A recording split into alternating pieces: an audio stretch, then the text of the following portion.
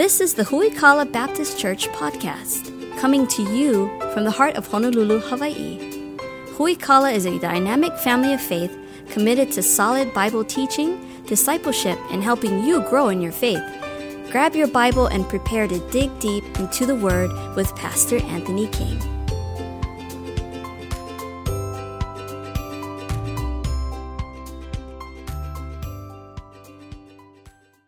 So I encourage you to grab your Bibles and turn to the book of Hebrews chapter 1 this morning. We're continuing our series entitled Sure and Steadfast. If you have the Huikala app on your mobile device, and if you don't, you should get it right now. You can click on today's message and click on a button that says Fill in Notes. And you actually take a look at the notes for today's message. Follow along that way. Whether you do that or whether you just jot some thoughts down on a sheet of paper with you today, take good notes and pay really close attention today as we move through this series. Just kind of give you a heads up where we're going. 4 weeks from today is our Easter Sunday celebration. I don't know about you, but it's tough to believe that Easter is 4 weeks away. It's going to be awesome. We're going to celebrate like never before. We'll also be having a baptism service that day, so I want to encourage you to make plans after the 10 o'clock service. Head over to Alamana Beach Park. We'll be baptizing over there on Easter Sunday. It's going to be a great time together for sure. But plan on being here 4 weeks from today. Over the next 4 weeks, we're going to wrap up our series on hope, so we're kind of coming down, landing the plane at this point. 4 final weeks as we talk about what the Bible says about hope. Starting the Sunday after Easter, probably the most, I guess you would say, ambitious study we've ever done through the Bible together. The book of Romans starts verse by verse every single Sunday, probably for the next 3 years, I would guess, on Sunday mornings. And so it's going to be a while. There's just so much good stuff there. I'm really excited about that. If you want to read ahead, you can read the book of Romans. Man, it's going to knock your socks off. So plan on that. That'll start 5 weeks from today, so I'm really excited about that. But today we find ourselves in the book of Hebrews, chapter number 1. And so grab your Bibles, Hebrews chapter 1. We're going to start in verse number 1. We're just going to read the whole chapter because it's all good. We're really going to focus on verses 1 through 10 here today for the most part, but we'll read through the whole chapter this morning. Hebrews chapter 1, starting in verse number 1. God, who at sundry times and in diverse manners spake in times past unto the fathers by the prophets, hath in these last days spoken unto us by his Son, whom he hath appointed heir of all things, by whom he also made the worlds, who being the brightness of his glory and express image of his person, and upholding all things by the word of his power, when he had by himself purged our sins, sat down on the right hand of the majesty on high, being made so much better than the angels, as he hath by inheritance obtained a more excellent name than they. For unto which of the angels he say at any time, Thou art my son, this day have I begotten thee. And again, I will be unto him a father, and he shall be unto me a son. And again, we bringeth the first begotten into the world, he saith, and let all the angels of God worship him. And the angels, he saith, who maketh the angels spirits, and his ministers a flame of fire. But unto the Son he saith, Thy throne, O God, is forever and ever. A scepter of righteousness is the scepter of thy kingdom. Thou hast loved righteousness and hated iniquity. Therefore God, even thy God, hath anointed thee with the oil of gladness above thy fellows. And thou, Lord, in the beginning hast laid the foundation of the earth, and the heavens are the works of thine hands. They shall perish, but thou remainest, and they shall wax old as doth the garment. And as a vesture thou shalt fold them up, and they shall be changed, but thou art the same, and thy years shall not fail. But to which the angels he at any time saith, Sit on my right hand until I make thine enemies thy footstool. Are they not all ministering spirits sent forth to minister for them who shall be heirs of salvation? I don't know about you, but have you ever had a time where there was a song that you really liked that you wanted other people to like too, or like a movie or a TV show that you wanted to watch with somebody to show them how awesome it was? You were really pumped up about it. My wife does this sometimes. She'll say, I got this song that I heard the other day that I want you to listen to, and so we'll be sitting in the car, and she'll be like, I know you're going to be negative about it, but try to keep a good attitude. And it's like, okay. And so I'll listen to a song and be like, yeah, it was okay. She's like, oh, are you kidding me? I love that song. Or maybe you sat with somebody while you're watching a movie with them. You've seen it, but they haven't. And like a funny part comes up, and like you laugh, and you look to see if they're laughing, but they're not laughing. And you're like, oh, man, like this is good. Like you should enjoy this. This is good. And it's kind of a bummer when people don't appreciate things the way that you appreciate it, right? The writer of Hebrews, who most Bible scholars, and I would agree, believe would be the Apostle Paul, although he's not actually named as the author in this, We say that because some of the words that are used in the book of Hebrews are used only in Paul's writing, only a handful of times throughout the entire Bible. The writing style is very similar. The things that he says would be things that Paul would have known or would have made a big deal about. And so the author of Hebrews, whether it be Paul or whoever it is, the Holy Spirit wrote it in the end, basically is writing to a group of Jews, the Hebrews. And these are people who have already rejected Jesus Christ as the Messiah. They don't want anything to do with Jesus. They're going to stick with Judaism, the Levitical law, and wait for the arrival of the, quote, real Messiah. And so they've rejected Jesus outright. And so Paul here, or whoever wrote Hebrews, I won't say Paul, but I'll say the author of Hebrews here is writing to a group of people who don't like Jesus, encouraging them to really like Jesus. That's kind of the idea of here. And what we find in chapter 1 here is just so rich, so powerful, that at the end of it, I think you and I can step back and go, wow, Jesus, what a wonderful Savior. And that's the idea of the writer of Hebrews. He wants people to get excited about how great Jesus is. Now, the book of Hebrews goes very well together with reading the book of Leviticus and Deuteronomy. Now, Leviticus on its own can be a drag, right? It's really hard because it's just a lot of law, a lot of rules, a lot of explanation of what you have to do when you break the rules, and the sacrifices you have to make, and the type of sacrifices, and how to restore this. But when you read the book of Leviticus and Deuteronomy and see how it points to the book of Hebrews and how it's fulfilled in the person of Christ, man, it really becomes alive. Man, it really pops at that point, and you get a greater appreciation. So as the writer of Hebrews writes to these Jews who do not like Jesus, who are not Christians, he encourages them, hey, you need to take a second look because Jesus is really good. So how does this apply to you and I? Well, hopefully you find yourself today as a big-time proponent of Jesus. Like more than a fan, committed follower, disciple altogether. And we find ourselves in the midst of a world today that really looks at Jesus and goes, no, I think I'm good. So we have much the same responsibility as the author of Hebrews. And the fact that we're living in a generation, we're living in a world that doesn't see the value or the need for Jesus. And it's our job to help people to find the value and the need for Jesus. As we look at this passage of Scripture, we see, first of all, in verse number 1, he tells us, in the times past, and in a multitude of different ways, God spoke to our fathers, meaning the Jewish ancestors, spoke to them by the prophets. So it was the prophet's job to hear from God. Many times audibly, the prophet would hear from God's voice. God says, hey, go tell people I said this, and they would go and tell him. He said, hey, in times past, that's how we heard. But now, verse number 2, take a look at this. God has spoken to us in these last days by his Son. And so we see, first of all, that God has spoken to us by Jesus Christ. So God could have given us a multitude of ways. God could have continued to speak through prophets. God could have continued to speak through dreams. God could have continued to speak through visions. But God doesn't speak that way anymore. God has spoken once and for all. And how did he do it? He did it through his Son, Jesus. That's why for us as Bible-believing Christians, we believe that God has spoke authoritatively through his word, and God doesn't speak any longer unless it is through his word. Everything we have is in the Bible. We don't need what we refer to as an open, continual revelation. God has spoken through his word. It's completed, and we no longer need any new revelation. Grinds my gears when you hear pastors, they're usually on TV because somebody has decided that they deserve a platform, but they say things like, we just need a fresh word from God today. Hey, we don't need a fresh word. We've got all 66 books of God's word at our disposal. We might need a fresh look at God's established word, but we don't need a new word.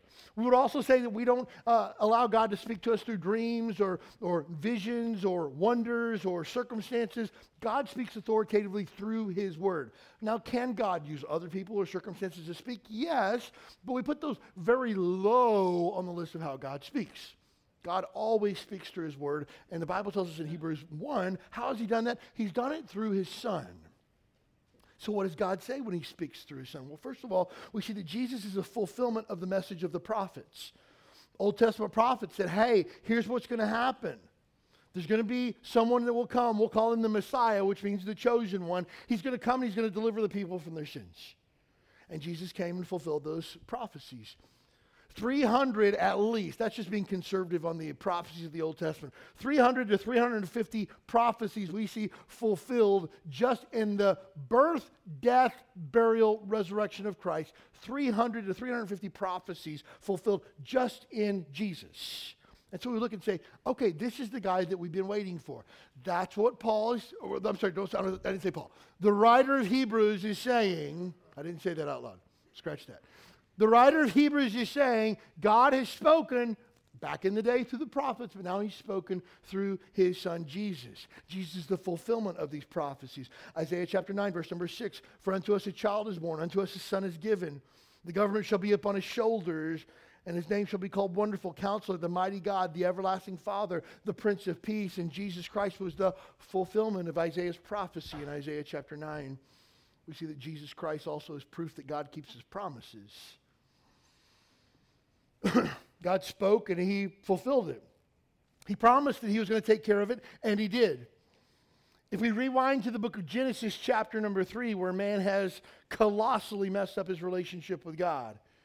Adam and Eve were told, don't eat of the fruit of the tree in the center of the garden. And what did they do? Eve ate it. She was deceived. She didn't know any better. But she gave it to Adam, and Adam knew better, and he willingly disobeyed and rebelled against God. And God says, hey, from the day that you eat of this fruit, you will die.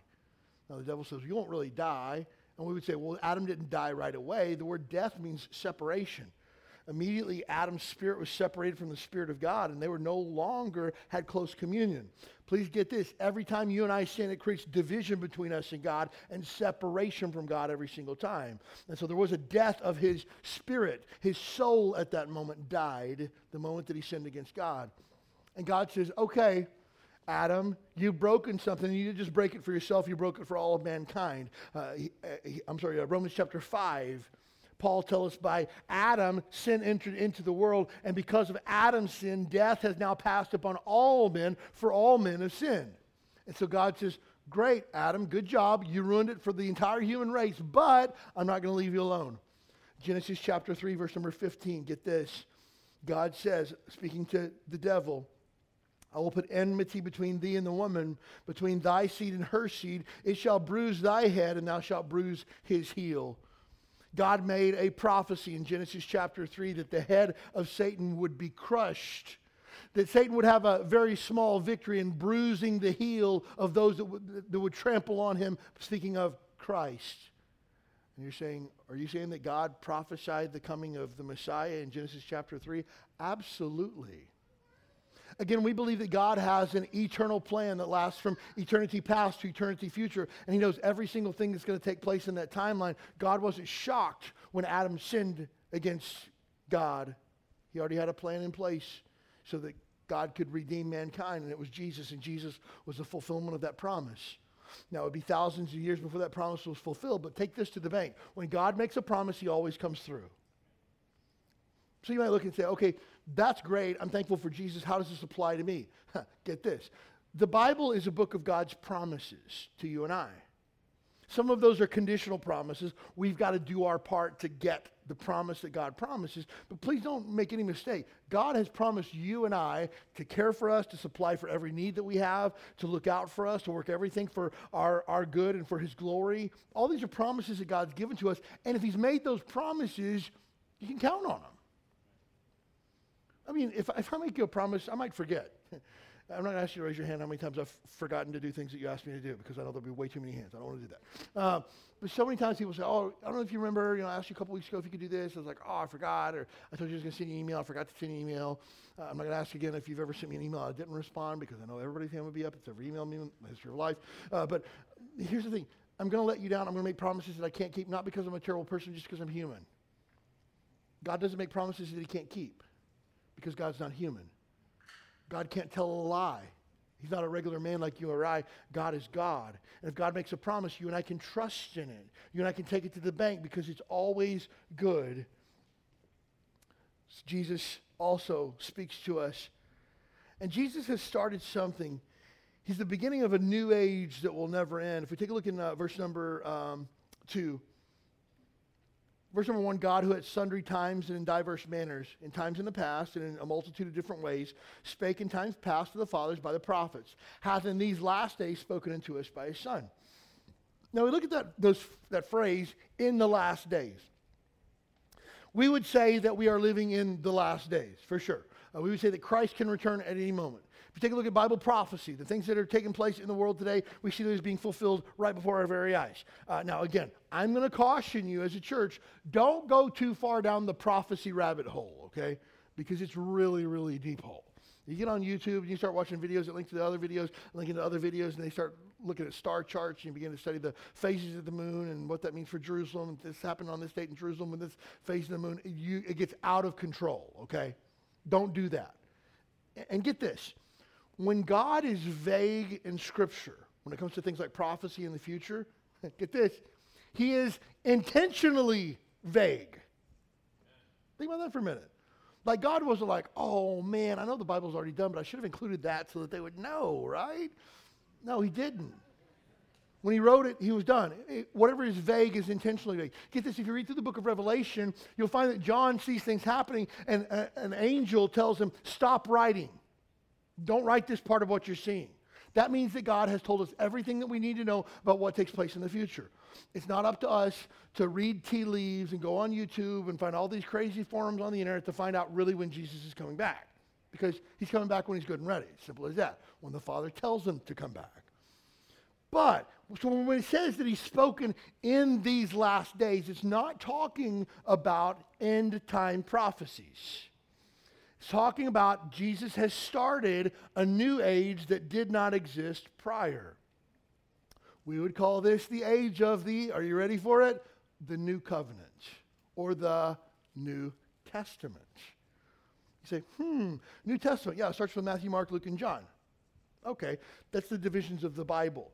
Your Bible is divided into the Old Testament and the New Testament. But the word testament literally means the word covenant. So we could say that the Bible is divided into two sections, the Old Covenant and the New Covenant. And the New Covenant starts with, somebody help me, Jesus. Matthew, Mark, Luke, and John, we call those the Gospels. The good news, it's the story of Jesus Christ. When Jesus is at the Passover supper with his apostles, and he tells them, take, drink, this is my blood of the New Testament. He's not talking about the division of the Bible. He's talking about he's starting a new covenant. After that, he would be crucified, put to death for the sins of mankind. He would die, he would be buried, he would resurrect again the third day of his own power, thus beginning a new covenant so that all the people of the world could be saved that turn to Jesus Christ in faith and repentance. New covenant. Jesus started a new age that now will run until his return. So Jesus begins this new age, and so the writer of Hebrews, the author of Hebrews, is writing to these Jews saying, hey, Jesus now is kicking off a new covenant where he is the covenant keeper. He is authoritative. And mind you, these Jews, this is probably going to cause them their feathers to be ruffled a little bit. Probably going to be like, wow, how can he say that? Like new covenant. Because if you remember the old covenant, the Jews were the beneficiaries of the old covenant, right? The Abrahamic covenant, that God would give to Abraham a land, a seed, a blessing, that Israel would be God's chosen people. Man, they were the beneficiaries of that covenant. Now there's a new covenant? Hold up, wait for a second. But he said, hey, Jesus came and has changed everything from here going forward. And you and I that are not Jews are beneficiaries of this new age that Jesus Christ has started. As we go down through this passage this morning, we also see that God has spoken through Jesus. What does he say about Jesus? He says, first of all, that Jesus is worthy of our worship. Now, it's really important that we define terms before we get started. One of my pet peeves as a pastor is when people relegate the word worship into congregational singing on Sundays. That's not worship. It could be worship, but that's not just how we worship. The word worship literally means to bow down or lay face down in front of. That's what the word worship means. And worship is not a a position that we find ourselves in. Again, can you imagine if we had to have seating in this room for everybody, but we also had to have enough room for everybody to lay flat out all across the room? We wouldn't have room for that. But worship isn't a posture of our body. Worship is a posture of our heart. My heart is laid low before God in recognition of His awesomeness, His majesty, His worth. The word worship literally comes from the word worth-ship. His value is so great in comparison to my value, which is below zero. If there were a flow chart, God is at the very top of the flow chart. I didn't even make it into the first 100 pages of the flow chart. I'm so far at the bottom. That's worship. So worship could be songs that we sing. We talked about this a couple of weeks ago. We praise God for the things that He's done. I praise God that I woke up this morning. I praise God that I get to come to church with you folks today. I praise God He's given me an incredible wife and 4 amazing children. I praise God for those things. He's been good to me. But I worship Him because He is God. He didn't have to do anything. He's not required to give me anything. And I don't worship Him because He's been good to me. I worship Him because He is God. Because He is creator. He is sustainer. He's the God of all promises who keeps His promises. And I worship Him for who He is in recognition of who I am. And so Jesus, the Bible tells us, is worthy of our worship as well. I love what verse number 3 says. Take a look at it, if you would. Speaking of Jesus, who being the brightness of His glory and the express image of His person. You see, Jesus is the radiant expression of God's glory. We're going to unpack this. It's so good. If you grew up in church or went to Sunday school or anything like that, or you see some of your kids' Sunday school papers that they get from church sometimes, and we've tried to screen through these the best that we can in Super Church, and so if we got it wrong somewhere, I'm sorry, I'll blame it on somebody else. But when we look at the image of Jesus, usually in like Sunday school material, he's usually like a skinny little white guy with a perfectly manicured beard, probably shortish, croppish hair. He always has on a white robe, maybe with a purple tunic across it, and it's easily identified like, oh, that's obviously Jesus. I mean, he looks like Jesus, you know. You take a look at like non-Christian literature, like Catholic literature and stuff like that, you find Jesus usually has like a heart that's glowing with like thorns around it, a crown of thorns, and he's like lifted up, and he's like glowing everywhere. It's like, oh, that's obviously Jesus, or maybe there's a halo around him.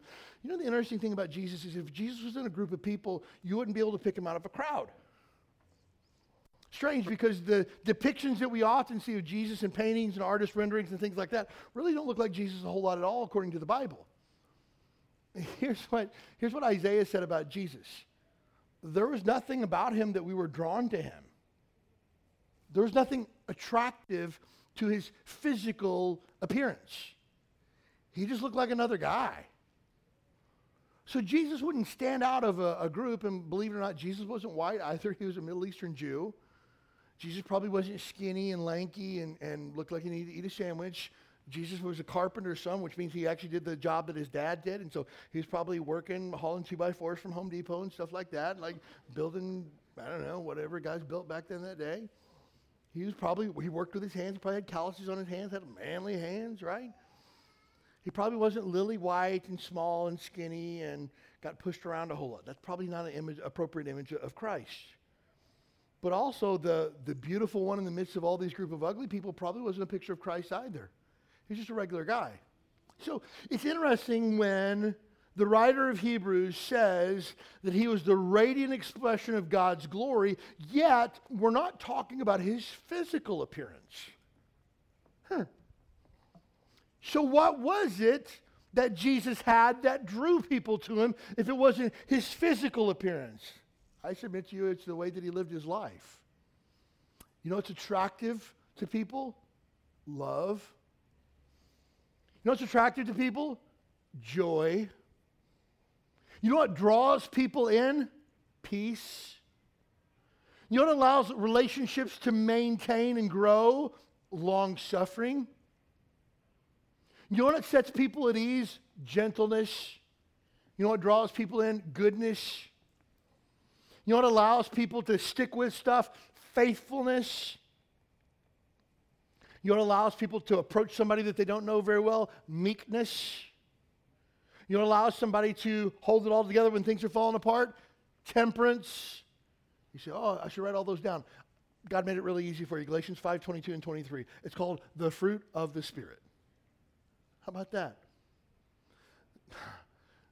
The radiant expression of God's glory was found in the way that Jesus lived his life. And when you think about this, the radiant expression of God's glory, we get to see God's glory on display all the time. We had the opportunity to spend some time in Waikiki this past week, and we were walking one night around sunset. So the sun going down over Waikiki Beach, and it was crazy because like people began to like come out of their hotels, like take pictures on the beach, and as the sun going down, like lit up gorgeous, like orange and pink and purple, and it's just like wow. And you see the shadow of the palm trees over the sunset. It's just like whoa, that's incredible. I mean, folks from Kauai, we've sat at Duke's over by the Marriott and watched the sun go down over there, over the bay. It's beautiful. And like everybody stops when the sun goes down. And what do? They witness and enjoy and marvel at the glory of God. That's all that is. We can call it a beautiful sunset. It's just the glory of God. We look as the sun begins to rise. We look at Diamond Head. We look at the waves crash against the beach. Or we drive out on the leeward side of the island. We see the waters crashing up against the rocks and spraying up to the air. We're like, wow, this is incredible. What is that? It's the glory of God. And everybody stops to enjoy and take pictures of and to soak in and then bask in the glory of God. And here's how good God is. God lets us live places like this. Like people spend their whole life to come here on vacation. And you and I get to live in a place that it's so easy to find the glory of God. Like, have you ever driven through Oklahoma before? I'm not even going to say anything, but you know what I'm talking about, right? Like, you've got to look really hard for the glory of God in a place like that, you know? New Mexico? Like, have you ever driven through New Mexico before? Like, you got to, like, look really hard for the glory of God in a place like that. We live in a place easy. But get this. For those from Oklahoma and New Mexico, I'm sorry. But it's ugly. Sorry. I know, like, the sun rising up over the brown mesa. I'm sure it's beautiful to somebody. I don't see God's glory in that. I see wrath and destruction. But I'm just digging deeper, aren't I? I'm going to stop while I'm ahead. Okay, stop while I'm ahead. But here's the thing. God's greatest expression, get this, okay? I'm being serious now. This is the real deal. God's greatest expression was not made through nature. Doesn't come in a sunset or a sunrise or a waterfall or the greenery. God's greatest expression of his glory, his crowning achievement of the brilliance of his glory was found in Jesus. Get that? Like, that's the good stuff. Like, God crowning achievement in his creation to maximize his glory and to cause the world to stand in awe of who he is. Jesus Christ. That's what it says in verse number 3. Who being the brightness of his glory. John chapter 1 verse number 14 talks about the incarnation of Christ. And the Word became flesh and dwelt among us, and we beheld his glory as the glory of the only begotten of the Father, full of grace and truth. We beheld his glory as the only begotten of the Father. I love John 1:14 too because it embodies the character of Christ that I want so badly for myself and I want so badly for you. It says that we beheld his glory as the only begotten of the Father, but it also says this, full of grace and truth. That Jesus never compromised the truth to be gracious, and he was never gracious to the exclusion of truth. That when a woman who was caught in adultery was brought to him and they said, hey, judge her for what he's done, he says to the woman, grace, neither do I condemn thee, but truth, go and sin no more. Okay, I'm not going to condemn you, but you can't continue to live like this. He never compromised the truth to be gracious. I want to be like that because so many times I'm so quick with the truth. Oh, you're wrong. You're 100% wrong. You're going to pay for what you've done. You need punishment. But I forget about grace. And there's times where I'm so gracious where it's just like, oh, it's fine. It's not that big of a deal. Don't worry about it, you know. But I fail to give the truth. I want to be able to be both. And Jesus Christ was perfectly that. He sat with a woman at the well, and he talked with her, and he spent time with her. And he says, hey, go get your husband. She's like, I don't have a husband. He's like, I know. You had 5 guys over your husband. The guy you're living with is not even your husband. But that's not the real issue, is it? Man, he didn't compromise truth. He called her out for her sin, but at the same time, he was so gracious with her. I want to be that. That's what the glory of God looks like. And how about this? For you and I this week, the glory of God can come out in our lives if we do what? We're full of grace and truth. If we're filled with the Spirit of God that draws people to God himself. That's what Jesus did. So 2 Corinthians chapter 4, verse number 6, Paul says it this way, "For God, who commanded the light to shine out of darkness, has shined in our hearts to give the light of the knowledge of the glory of God in the face of Jesus Christ." God wanted us to understand him. So what did he do? He sent Jesus. God wanted us to experience unconditional love. So what did he do? He sent Jesus. God wanted us to see grace in action. So what did he do? He sent us Jesus. In times past, verse 1, he spoke by the prophets. But today, verse 2, he's spoken to us by his Son. Man, that helps me. And when you and I see the glory of God in the person of Jesus Christ and we allow that truth to change us, man, everything changes. It's a total game changer when you see Jesus for the value that he truly is. We see also in this passage, verse number 3, I love this, that Jesus is omnipotent. Take a look at verse number 3, who being in the brightness of his glory, the express image of his person, and upholding all things by the power of his word. You see, it's interesting that he uses this word to describe Jesus, that he upholds all things with his word. That means he's all powerful. And if you know anything about God, God has attributes that we refer to God. God is omnipresent. He's all places at all time. God is omniscient. He's all knowing. God is omnipotent. He's all powerful. These are what we sometimes refer to as God's non-communicable attributes. They're God's and God's alone. He doesn't share them with anybody else. God is eternal. He always has been. He always will be. Everything else is a created being. But God is eternal. Those are attributes of God that he doesn't share with anybody else. The devil has not always been. He's a created being. The devil is not all powerful. He has limitations to his power. He's not all knowing. There's limits to his knowledge. He can't be all places at all times. There's limits to where he can be. These are attributes that belong to God and God alone, but Jesus is all powerful. And get this, take a look at verse number 3 again. Who in the brightness of his glory, the express image of his person, upholding all things by the word of his power. Stay with me for just a second, okay? When God created the heavens and the earth, how did he create? Did he get a bunch of building materials together and kind of start framing everything? How did God create? Somebody help me. With his word. He spoke it into existence, right? Jesus, according to verse number 3, upholds all things by the word. How were you and I saved? By the word of God. What's another name for Jesus Christ, according to John chapter 1, verse number 1? The word of God.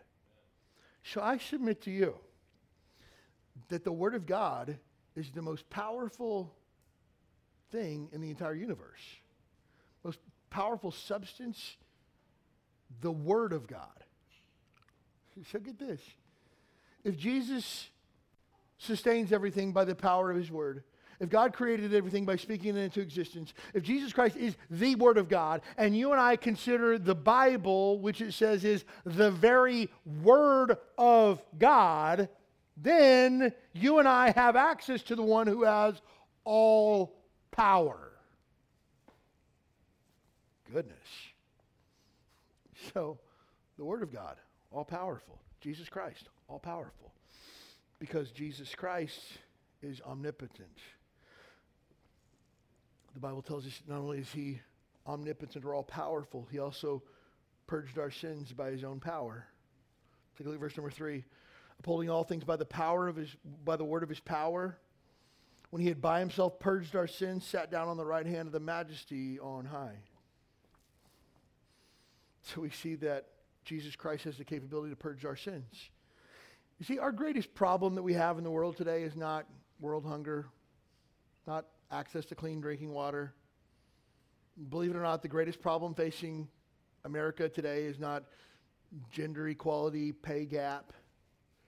Greatest problem in the world is not racism. Greatest problem in the world is not high gas prices or the price of crude oil or even war. You know what our greatest problem is? That's the root of actually all of those things? Sin. That's our greatest issue that we have. Always has been, always will be. Everything else is just a fruit issue of the root issue of sin. So God, to deal with our root issue, and again, if we take care of the root, the fruit will care for itself. To take care of our root issue, sin, God sent us a Savior. All have sinned and come short of the glory of God, every single one of us. None righteous, no, not one. None of us. You might be better than me. I might be better than you, but we all fall short of the glory of God. That's a problem because sin has a price that must be paid. The Bible says the wages of sin is death. All of us are going to die one day, and according to the book of Hebrews, it's appointed unto man once to die. After that, the judgment. You and I will stand before a holy God and will give an account of our life. And at that point, payment is due in full for your sins. But here's the thing, the only way that you can pay for your sins, the only way that I can pay for mine, is to endure God's punishment. God has punishment reserved for those who have sinned against him. It's called hell. Revelation chapter 20, verses 11 through 15 talks about the great white throne judgment. The dead stood before him, small and great, and they were judged according to those books. Whosoever's name was not found written in the book of life was cast into the lake of fire for all of eternity. This is the second death. That's what I deserve because I've sinned against God. That's what you deserve because you sinned against God. That's the penalty of our sin. Unless someone could get our sin off of our account, but they would actually have to pay for it.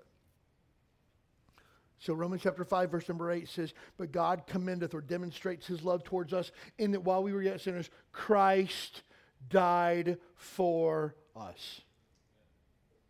I was supposed to die, but Jesus died for me. I was supposed to be punished for my sin, but Jesus was punished in my place. I was supposed to endure the wrath of God, but Jesus took upon himself the wrath of God because he took upon himself my sin.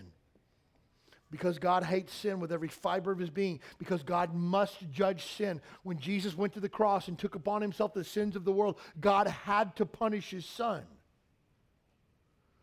The Bible tells us that he who knew no sin became sin for us, that we might be made the righteousness of God in him. Jesus Christ took my sin and he took it to the cross and he put it to death once and for all. And he purged our sins. But hold up, that purging wasn't a blanket purging for all mankind. It's only for those who would receive him. Because Jesus isn't going to pay for anybody's sin that doesn't want him to. You might say, I'll take care of my sin when I get to heaven. Okay, you're welcome to do that, and God has outlined what that looks like. You'll pay for your sins for all of eternity. Or you can have somebody pay for you. Now, I can't pay for your sin because I have my own sin debt to pay. This church and no church in the world can pay for your sins. You can't wash away your sins by tap water or ocean water. You can't do enough religious works to wash away your sins. You can't be good enough to wash away your sins. There's one person that can wash away your sins, and his name is Jesus.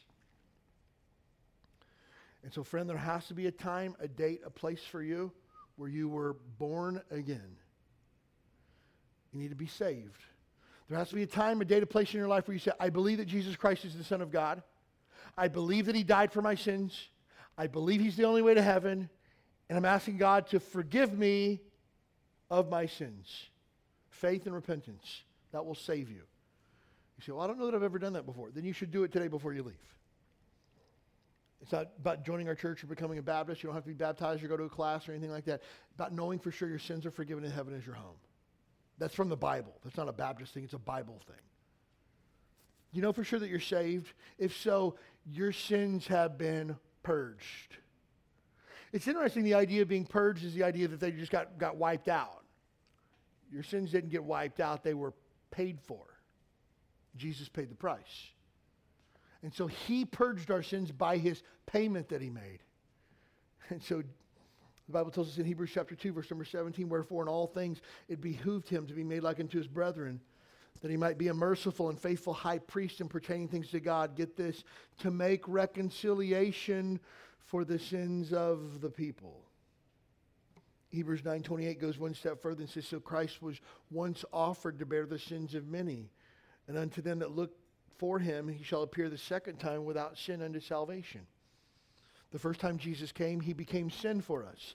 The second time he returns, he will no longer have our sin because our sin was purged.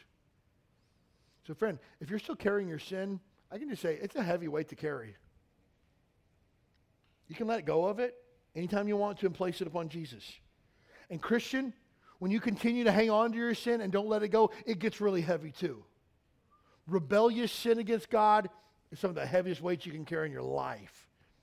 And please understand, God put Jesus to death because of your sin. The idea that God's just going to let you get away with sin and pat you on the head and tell you it's okay isn't a biblical view of God. God loves and he chastens. Hebrews chapter 12. You're going to read that sometimes. God chastens the kids that he loves. And if you don't get chastened by God or receive God's discipline, probably because you're not his kid to begin with. That's what the Bible says. But you don't have to carry that weight any longer. Why? Because your sins have been purged. Don't hang on to them any longer. Let them go. Be done with it. Move on. You're free from that because Jesus has made you free. So he purged our sin of his own power. I love this too. Verse number 3 tells us he's seated at the right hand of the Father. Get this. When he had by himself purged our sins, sat down on the right hand of the Majesty on high. It's frustrating me sometimes when I tell my kids to do something and I come back like 5 minutes later and they're sitting down. What are you doing? I was taking a break. What? You need a break for 3 minutes of work? Come on. Oh, I was going to do it right after I finish what I'm doing. Let me finish this level. No. And nowadays, like, can you pause that? Oh, there's no pause in this game. Good, then die. Well, I don't want to let my team down. You're getting ready to let your dad down, and you really don't want to do that. I promise you, right? But it's funny, sometimes we don't have the liberty of have my kids cut the grass anymore. That's a bummer, not having a yard, because cutting the grass builds character in you. It gets you outside in the doors, makes you one with the grass, and you get like green under your fingernails. That's like a rite of passage, right? We don't have that anymore, unfortunately. But sometimes when I have my boys cutting the grass, I come outside and they're sitting down. Hey, get up! The grass isn't going to cut itself. Oh, I need a break. I need to take some time. Get up! You can rest later. Get after it. It's interesting when Jesus, we find him seated at the right hand of the Father, it's not because he's tired or needs a break. Think about that for a second. Why is Jesus seated? Not because he's tired, but because he's what? He's finished. He's done. He's done what's necessary. He's completed his task. Why did Jesus come? Jesus said he came to seek and to save that which was lost. So after he purged the sins of mankind, he's done. And he takes a seat at the right hand of the Father. Not because he's tired, but because he's done his work. Jesus says, I didn't come for people to serve me. I came to serve other people. And he did that. And he's done. And he is, get this, patiently awaiting the next phase of his Father's plan. What would that be? That would be the rapture of the church. We'll be taken to heaven for 7 years during the Great Tribulation. After that, what happens after that? He's not going to take a seat at the right hand of the Father anymore. He's going to take a seat on the throne of David in Jerusalem for 1,000 years. How about that? But right now, he's just seated at the right hand of the Father, waiting. And when the Father says it's time, he's going to come. But in the meantime, he's did exactly what he said he would do. He's come to and accomplished his task, and he is waiting in a position of rest because he's completed his work. Hebrews chapter 12, verse number 2, looking unto Jesus, the author and finisher of our faith, who with the joy that set before him endured the cross, despising the shame, and is set down at the right hand of the throne of God. Now, another important Bible lesson here is that when you look through the Bible, the right hand is always the hand of power. It's always the hand of blessing. It's always the hand of favor. So if you're left-handed, I'm sorry, God's right-handed, okay? Just how it is. If you're left-handed, you use the hand of weakness, right? I'm just saying. I didn't say it. God said if you're mad, get mad at him. But seriously, though, the right hand is always the hand of favor and blessing. The eldest son would always be blessed by the Father's right hand. And so when Christ sits at the right hand of the Father, he's not sitting in a random location and it just feels better to sit on his right hand. No, he's sitting on the right hand because that's the hand of the Father's power, the hand of the Father's blessing, the place of the firstborn son. And so Jesus is at an esteemed position. Sometimes people think like, well, there's God the Father on the throne, and Jesus is kind of like a little throne over here. No. He's equal with God in his Godhead, in his lordship. And he's at the right hand of the Father because it's the Father's blessing, favor, and power is found in the Son. Hebrews chapter 8, verse number 1 says, now the things which we have spoken of is this sum, which we have a high priest who is set on the right hand of the throne of the majesty in heaven. And so it's interesting, again, as you read through the book of Hebrews, that it'll come back to this idea again of Jesus Christ as our high priest. In the Old Testament, under the Levitical law, now again, mind you, he's writing to Jews here. In the Levitical law, you had to have a go-between you and God. You couldn't access God directly. You had to have a high priest. Now, it was the high priest's job once a year on the Day of Atonement, or Yom Kippur, to bring a sacrifice to the altar, cut its throat, bleed it out over the mercy seat that would cover symbolically the sins of the people, and then the priest could make atonement for the sins of the people, and then they would be forgiven. If you look at Jesus Christ, that is a picture. Jesus Christ's blood shed as a covering for our sin. But Jesus Christ is also the one who brings the offering to God. So Jesus has a dual role of sacrifice and high priest. So Hebrews says, we have the only high priest we need now. Hebrews says, we have a sacrifice now once and for all. We don't have to make a yearly sacrifice anymore. Sacrifice has been done. The high priest is not going to be in the temple any longer. The high priest is seated at the right hand of the Father now. And if we take this, again, further and we dig into the Old Testament, and again, grinds my gears when people say, you don't need to read the Old Testament, it's just history. Just read the New Testament. That's the good stuff. No. It's all good. And reading the Old Testament with understanding helps me appreciate the value of Christ. Because I look back at the Old Testament, and God spoke in previous times by the prophets, but now we have a new prophet, and his name is Jesus, and he has spoken once for all authoritatively, that we no longer need prophets. Jesus Christ came and was a priest. And Jesus Christ made a sacrifice so that we no longer need sacrifices any longer. He became a greater high priest, so we no longer need high priests anymore. He's prophet and priest. And he sits on the right hand of the Father at the throne of God. Jesus Christ is King of kings and Lord of lords. David was the first good king of Israel, and God said to David, I'm going to establish your throne forever. So now Jesus Christ, we no longer need a king because Jesus Christ is our king. He's our prophet, our priest, and king, and he's greater than anything we could ever possibly imagine. Oh, you don't need to read the Old Testament? Please. That's where the good stuff is found. The writer of Hebrews is pleading with these folks. Don't you see our prophet, our priest, our king is Jesus. He's the one that we've been waiting for. And he has a name above all names. Verse number 4, take a look at that. Being made so much higher, so much better than the angels, hath the inheritance obtained a more excellent name than they. Again, when it came to the angels, he's not just a little bit higher than them. He's so much more higher than them. Like, not even in the same league with them. So much higher than them. And his name is a name above every other name. Philippians chapter 2, verse number 9, wherefore God hath highly exalted him and given him a name which is above every name. It's interesting to note the name Jesus itself. Stick with me for just a second. Hear me out, okay? The name Jesus itself is not a unique biblical name. The Greek name for Jesus was the name Yeshua or Joshua. So believe it or not, the name Jesus itself is not a unique name.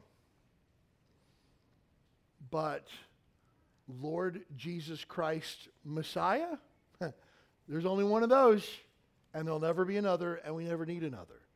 So it's less about his actual name given to him by his parents, that was given to him actually by the angels, which was given to him by God, Jesus. It's more about the position of his authority is a place, it's a name above every other name. Lord Jesus Christ, Messiah, is greater than any name ever in the history of the universe. Peter says in the book of Acts, neither is there any other name given under heaven, given among men, whereby we must be saved. It's the only name that can save your soul, the name of Jesus. It's a name that's so great that we sing songs about it. Jesus, Jesus, Jesus, there's just something about that name. Jesus, Jesus, Jesus, sweetest name I know, fills my every longing, keeps me singing as I go. Has anybody ever written a song about your name before? My wife's name's Angela, and so there's a song called Angie, you know? But like, nobody sings that about her. Think about the name of Jesus. How many songs have been written in human history about one name? Why? Because it's a name above every other name. It's unique. It's high. It's holy. It's lifted up. The name of Jesus. And it's such a big deal because Jesus Christ is God. I'm going to pull over for just a second and teach you something, okay? The fact that Jesus Christ is God is what we call the deity of Christ. If you're taking notes, you should probably write that down if you don't know it already. The deity of Christ, get this, is a non-negotiable Bible doctrine. If you do not believe in the deity of Christ, you are not a Christian. Period. If Jesus Christ is not God, if he's just a good man, or if he's just a prophet, or he's a good teacher, then he could not save us from our sins. If he cannot save us from our sins, we need another Savior. If we need another Savior, then Jesus Christ as our Savior is bankrupt if he is not God. So we need to keep looking for another Savior because our whole faith is toast. And so do people actually deny the deity of Christ? All day long. So-called Christians, people that try to get this too. Everything that calls itself Christian is not Christian. Okay? You say, well, it'd be really easy if people would label themselves. I agree. I wish people would come to your front door with a sign that says cult on it, but they don't, okay? But if you know what to look for, their name tags can speak just as loud, okay? Who gets to determine who's a Christian or not? The Bible. So, when people say things like Mormons, Church of Jesus Christ of Latter-day Saints, Jesus was a regular guy like us who became a God. We look at that and go, hold up, I don't know that I agree with that. Well, Jesus Christ wasn't always God. He became a God. And when you and I die, we get to become the gods of our own universe. Yeah, that doesn't hold biblical water. You are not a Christian if you don't believe that Jesus Christ is God. Jehovah's Witnesses teach that Jesus Christ was a lower form of God, but they believe that Jehovah is God and Jesus Christ is a lesser God. So they believe that Jesus Christ is not really God. And you say, well, it's really hard to argue against the fact that Jesus Christ is God. I mean, anybody with, a cursory knowledge of the Bible would be able to prove that, right? I mean, John chapter 1, verse number 1. In the beginning was the Word was with God, and the Word was, help me, God. You can't argue that. It's right there, black and white. The Word was God. Jesus Christ is God. He's always been God. This here says that Jesus Christ is God. How do you argue against that? The only way that you can argue the fact that Jesus Christ is not God is if you do this. You change the Bible. So Jehovah's Witnesses, believe it or not, use what's called the New World Translation. John 1:1, no lie, in the New World Translation. In the beginning was the Word was with God, and the Word was a, lowercase g, God. Wait a minute, you can't do that. Oh, they did. Just make up your own Bible, and it can say what you want it to say. We would say, you're not a Christian. Oh, yes, we are. No, you're not. According to the very definition of what it means to be a Christian, you are not a Christian. So again, I'm not trying to be mean or ugly or anything like that. I'm definitely not passing judgment because I don't have the authority to judge. The Scriptures do. But if you call yourself a Christian yet deny the basic tenets of the Christian faith, you're not a Christian. And if you try to jump on the Christian bandwagon and pretend to be a Christian while denying the Christian faith, that makes you a cult. Again, we don't like to use terms like that. We need to label stuff for what they are. If you deny the deity of Christ, you're not a Christian. If you call yourself a Christian and yet deny the deity of Christ, you're in a cult. Muslims deny the deity of Christ. They believe that Jesus was a prophet, a good teacher, but Jesus was not the Son of God. Okay, you're not a Christian. And so again, people who say that Muslims and Christians, we believe the same, we just have different names for gods, that's not a biblical idea either. Jesus Christ is God. Verse number 6, we see that God commands the angels of heaven to worship him. Verse number 6, and again, when he bringeth in the first begotten into the world, he saith, let all the angels of God worship him. So God tells the angels of heaven that they should worship God the Son, Jesus Christ. Now, again, if you know your Bible and Jesus is not God, that becomes super problematic. Because God says he won't share his glory with anybody else. He will not allow anyone else to be worshiped except for God. So for God to command that the angels of heaven worship God the Son requires that he actually be God the Son. It goes one step further in verse number 8. God the Father unto the Son saith, verse number 8, thy throne, O God, is forever and ever. A scepter of righteousness is the scepter of thy kingdom. So God the Father calls Jesus Christ God. So again, the only takeaway that we have for this is that Jesus is God. Well, who said that? God the Father said it. That's all that we need. Again, John, throughout the gospel, John makes a glorious account of time and time and time again that Jesus Christ is God. But God the Father said it right here in Hebrews chapter 1. Thy throne, O God. So here we see that Jesus Christ is 100% God. Now it's important to note, again, sidetrack, good important for help for your Bible theology and understanding of Scripture. That God has three distinct persons. God the Father, God the Son, God the Holy Spirit. They are all equal, yet separate persons of God. You say, well, does that mean that we have three different gods? No, it's one God, three distinct persons. How does that work? It's kind of confusing, and every kind of correlation people try to make just always falls short, but it just is what it is. So the Bible doesn't use the word Trinity. It uses the word Godhead to describe God the Father, God the Son, God the Holy Spirit. Now, false teaching on the Trinity. Modalism, if you want to write that down, M-O-D-A-L-I-S-M, modalism. It's popular among what are referred to as oneness Pentecostals. They believe that God exists in one God, but yet three different modes. That God is kind of a shapeshifter when he needs to. That when God the Father was in heaven and needed somebody to redeem mankind, he changed into the mode of God the Son, and heaven was empty while he was being God the Son. When God needs to be a spirit, he switches over to spirit, then he switches back to being God the Father. That could rationally pass water if you were just kind of explaining it that way. Go, okay, I guess it kind of makes sense. But it doesn't make a lick of sense when you look at the Bible. God the Father says to God the Son, thy throne, O God, is established forever. He's talking to a different person, not himself. If you take a look at the baptism of Christ, God the Son being baptized. Here's a voice from heaven, which is the Father. This is my Son in whom I'm well pleased. And the Holy Spirit comes down like a dove from heaven. You see all three people of the Trinity in one verse. That not a lot of mode switching going on there. So modalism we would reject as false heretical teaching on the Trinity. That God exists in three distinct persons. And so again, when you read through people's doctrinal statements on their website and stuff like that, you see what they say about the Trinity. Again, most people get it right, but a handful of folks get it wrong. Modalism is a false teaching on the Trinity. But God the Father recognizes the deity of God the Son, calls him God. Psalm 45, verse number 6 is a prophecy of this. Psalm 45:6 says this, mind you, Psalms 45:6. Thy throne, O God, is forever and ever. The scepter of thy kingdom is a right scepter. Thou lovest righteousness and hatest wickedness. Therefore God, thy God, hath anointed thee with oil of gladness above thy fellows. So we see that prophesied in Psalms, what God would say in the book of Hebrews.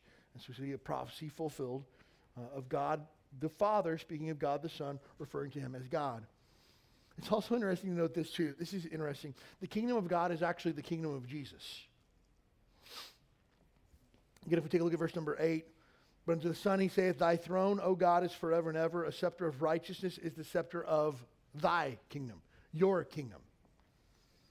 Now, it's not wrong to call it the kingdom of God. When Jesus spoke throughout the Gospels, he would call it the kingdom of God. But he was actually speaking of his own kingdom. Because who is King of Kings and Lord of Lords? It's Jesus Christ. Who will sit on the throne of David and rule for 1,000-year reign? Jesus Christ will. And so when we talk about the kingdom of God, According to God the Father, it's actually the kingdom of Christ himself. Isaiah chapter 9, verse number 7 prophesies this, of thy kingdom, of the increase of the government and peace, there shall be no end upon the throne of David and upon his kingdom, to order it, to establish it, the judgment with justice from henceforth and for even forever. The zeal of the Lord of the hosts will perform this. So again, God says that we're going to establish a kingdom, and Jesus Christ will be king. So again, it's important that we wrap our head around this, because so many times we think, well, Jesus got my ticket punched to heaven, and I think I'm done with him. No. Jesus Christ is our risen Savior. He's our risen King. We are subjects of Jesus' kingdom. Oftentimes you'll hear me encourage you to not live for this world, but live for the kingdom. Stop thinking about the approval of the world and live for the approval of the kingdom. Jesus is our King. That is his kingdom that we're living for. Jesus is also the creator and sustainer of life. Again, we see in verse number 3, who being the brightness of his glory and the express image of his person, upholding all things by the word of his power. So Jesus sustains all things in the world. But take a look at verse 10. And thou, Lord, in the beginning hast laid the foundation of the earth, and the heavens are the works of thine hands. So here we see, according to Hebrews chapter 1, verse number 10, Jesus Christ is the creator of all things. And that also lines up with what the Bible tells us in John chapter 1, verse number 3. All things were made by him, and without him was not anything made that was made. Which lines up with Colossians chapter 1, verse number 16. For by him were all things created in heaven and earth, and visible and invisible, whether it be thrones or dominions or principalities or powers. All things were created by him and for him, speaking of Jesus Christ. So hang with me for just a second, okay? If Jesus is the creator and sustainer of all things, and all things were created by him and for him, then we back up to Genesis chapter 1, verse number 1. In the beginning, God created the heavens and the earth. Who is it talking about in Genesis 1:1? Jesus. You're scared to say it? Just say it. Jesus. He's the creator and sustainer of all things. So when God created the heavens and the earth, he's talking about Jesus Christ. And in creation, again, go back to the book of Genesis. We find that God the Father is there at creation with God the Son. God the Son speaks everything into existence. And what happens? The Spirit moved upon the waters of the deep. We see the Holy Spirit in Genesis chapter 1. Like, God is so perfect in his planning. And again, we take a look at, wow, okay, God the Son was with God the Father at the beginning with the Holy Spirit, and they created everything that we see to this day. 6 days of creation, and he stepped back from his creation. It still continues to exist. Why? Because he sustains it with his own power. It's interesting to think, too, that many different world religions have ideas of how we got things or how things continue. If you remember the story of Atlas, and the idea was that Atlas would hold the world upon his shoulders, and it would basically hold everything in place, and the weight of the world literally upon his shoulders. But it's interesting, Atlas just kind of held everything in place, didn't he? He didn't create anything new. He didn't sustain it. He didn't have a trajectory that he was leading things. And so when Jesus Christ created and sustains things, it's not like Jesus just kind of keeps everything spinning. Jesus keeps everything spinning and moving towards his expected end, which is what? The kingdom. All this fits together. From creation to the kingdom, Jesus is the creator and sustainer of all of it. And you and I happen to be here in the middle between creation and the kingdom, and he continues to keep things spinning and everything moving in our lives too. And it's crazy to think about this. Get this. That Jesus isn't just creating stuff and stepping back, and he's got like the world taken care of. He's working on you and me at the same time too. God knows where you're at. Jesus is meeting your needs today, just like he did yesterday. When you fall and stumble, you didn't just need the gospel the day you got saved. You need the gospel today, tomorrow, and every other day till you die. Because Jesus is there, sustaining you every step along the way. Next, it tells us that Jesus Christ is eternal God. Jesus wasn't an afterthought. He always has been and always will be. Again, take a look at verse number 10. Thou, Lord, in the beginning hast laid the foundation of the earth, and the heavens are the work of thine hands. They shall perish, but thou remainest, and they shall wax old as doth the garment. As a vesture thou shalt fold them up, and they shall be changed, but thou art the same, and thy years shall not fail. Again, one of the attributes of God is eternality. Always has been, always will be. Didn't have a creation. I remember as a kid thinking to myself, like, oh, well, December 25th is God's birthday. No, God doesn't have a birthday. And December 25th is not when Jesus was probably born. And that crushed me as a kid. I couldn't grasp the concept, right? Okay, well, who's God's parents? God didn't have parents. He always has been. Well, who created God? God wasn't created. He always has been. Well, when did he start? He didn't start. He's always been. Well, what happened before there was God? There was nothing before God. Well, then where did he come from? If there wasn't anything before him. He always has been. It's just like trying to wrap your head around it even as an adult doesn't make sense. But Jesus Christ never had a beginning. He'll never have an end. He is eternal with God because he is God. And again, just like verse number 11 says, a vesture. That's like your coat. It can be folded up and put away. That's how you and I are going to be. We're going to have an end one day. Jesus Christ always has been and he always will be.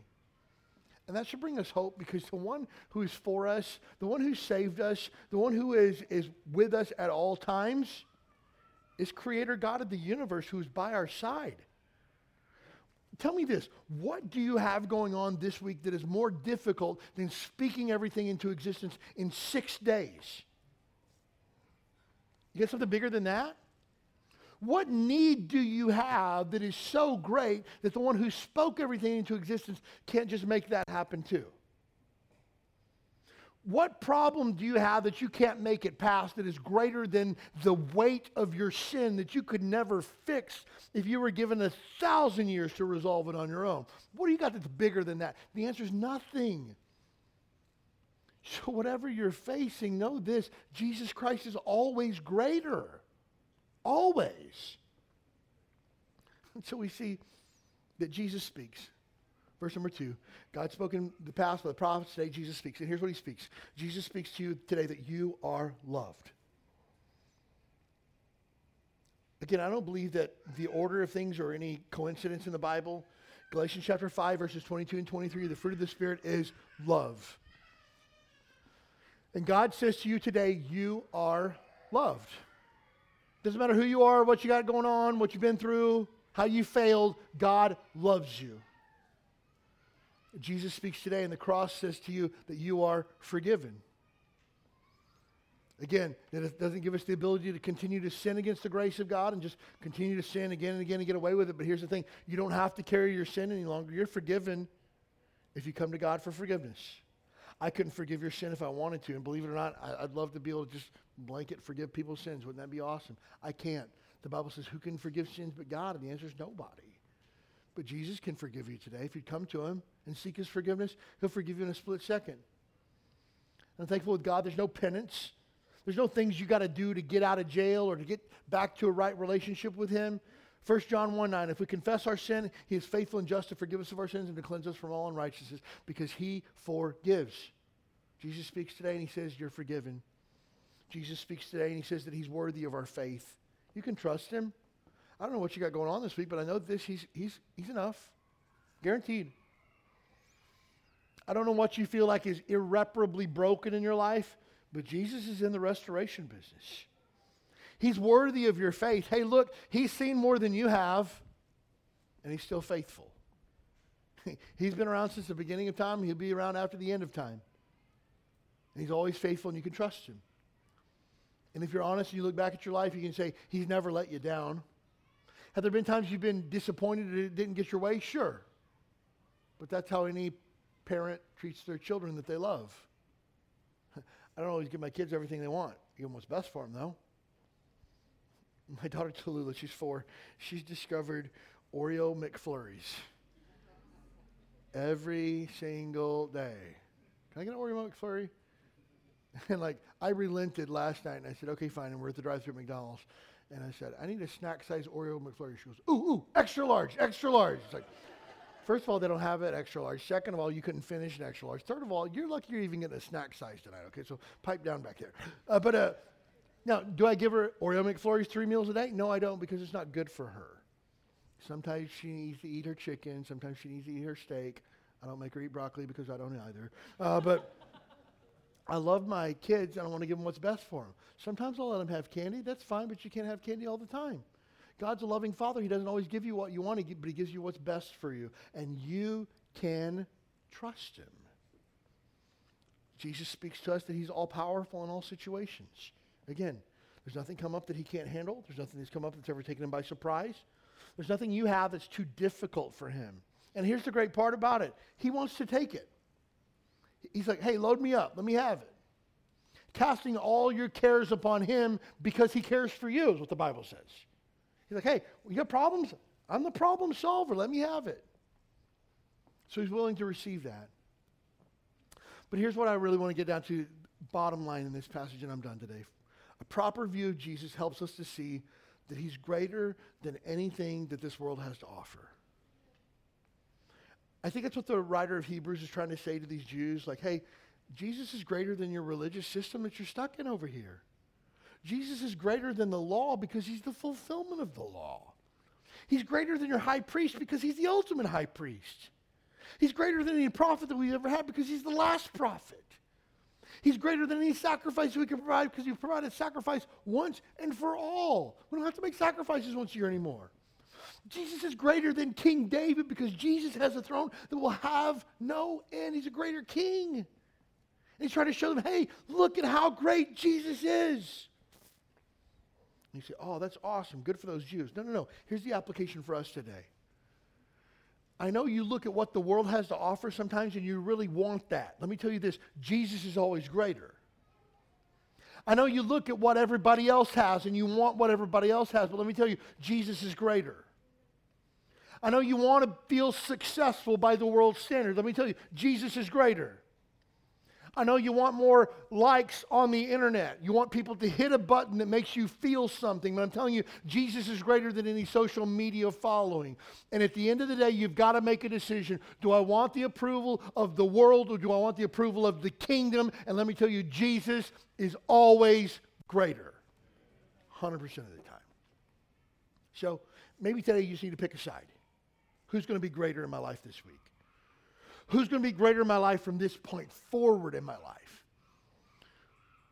What will I live for? Will I live for the world or will I live for the kingdom of Jesus? Maybe you're here today and you don't even know for sure that you're saved. Friend, please don't leave here without knowing for sure your sins are forgiven and heaven is your home because you need to be born again. That's the beginning for you.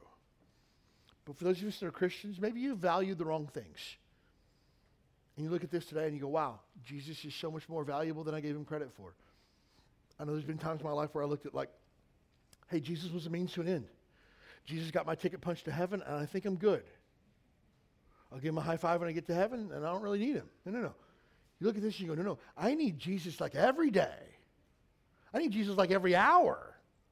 Like if I don't have Jesus, everything falls apart. If He's the sustainer of all things, He's the only thing that keeps my life together. I need Him more than I ever have before. And the older that I get in life, hopefully the wiser that I get and the more that I realize how finite I am, how small I am, how fragile life is. Man, I'm telling you, when I was 15, man, I was never going to die, When I was 21, I was invincible, But now I look at stuff and I begin to weigh the risk. I don't know if I want to do that or not. Why? Because I've got a little bit wiser with age and I begin to value things differently. Hey, will this give me more time with my kids? Hey, will this give me more time to serve Jesus? Will this do more for the kingdom? I don't want to live for myself. I've done that before and there's no value there. Let's put the value where it belongs on Jesus Christ.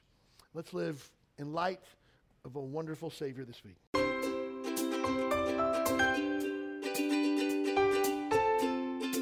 Thanks for joining us for the Huikala Baptist Church podcast. We'd love to have you as our guest this Sunday morning at 10 a.m. You'll find exciting classes for your keiki, a welcoming church family, and a message from the Bible that's sure to encourage your heart. Join us this Sunday. You belong here.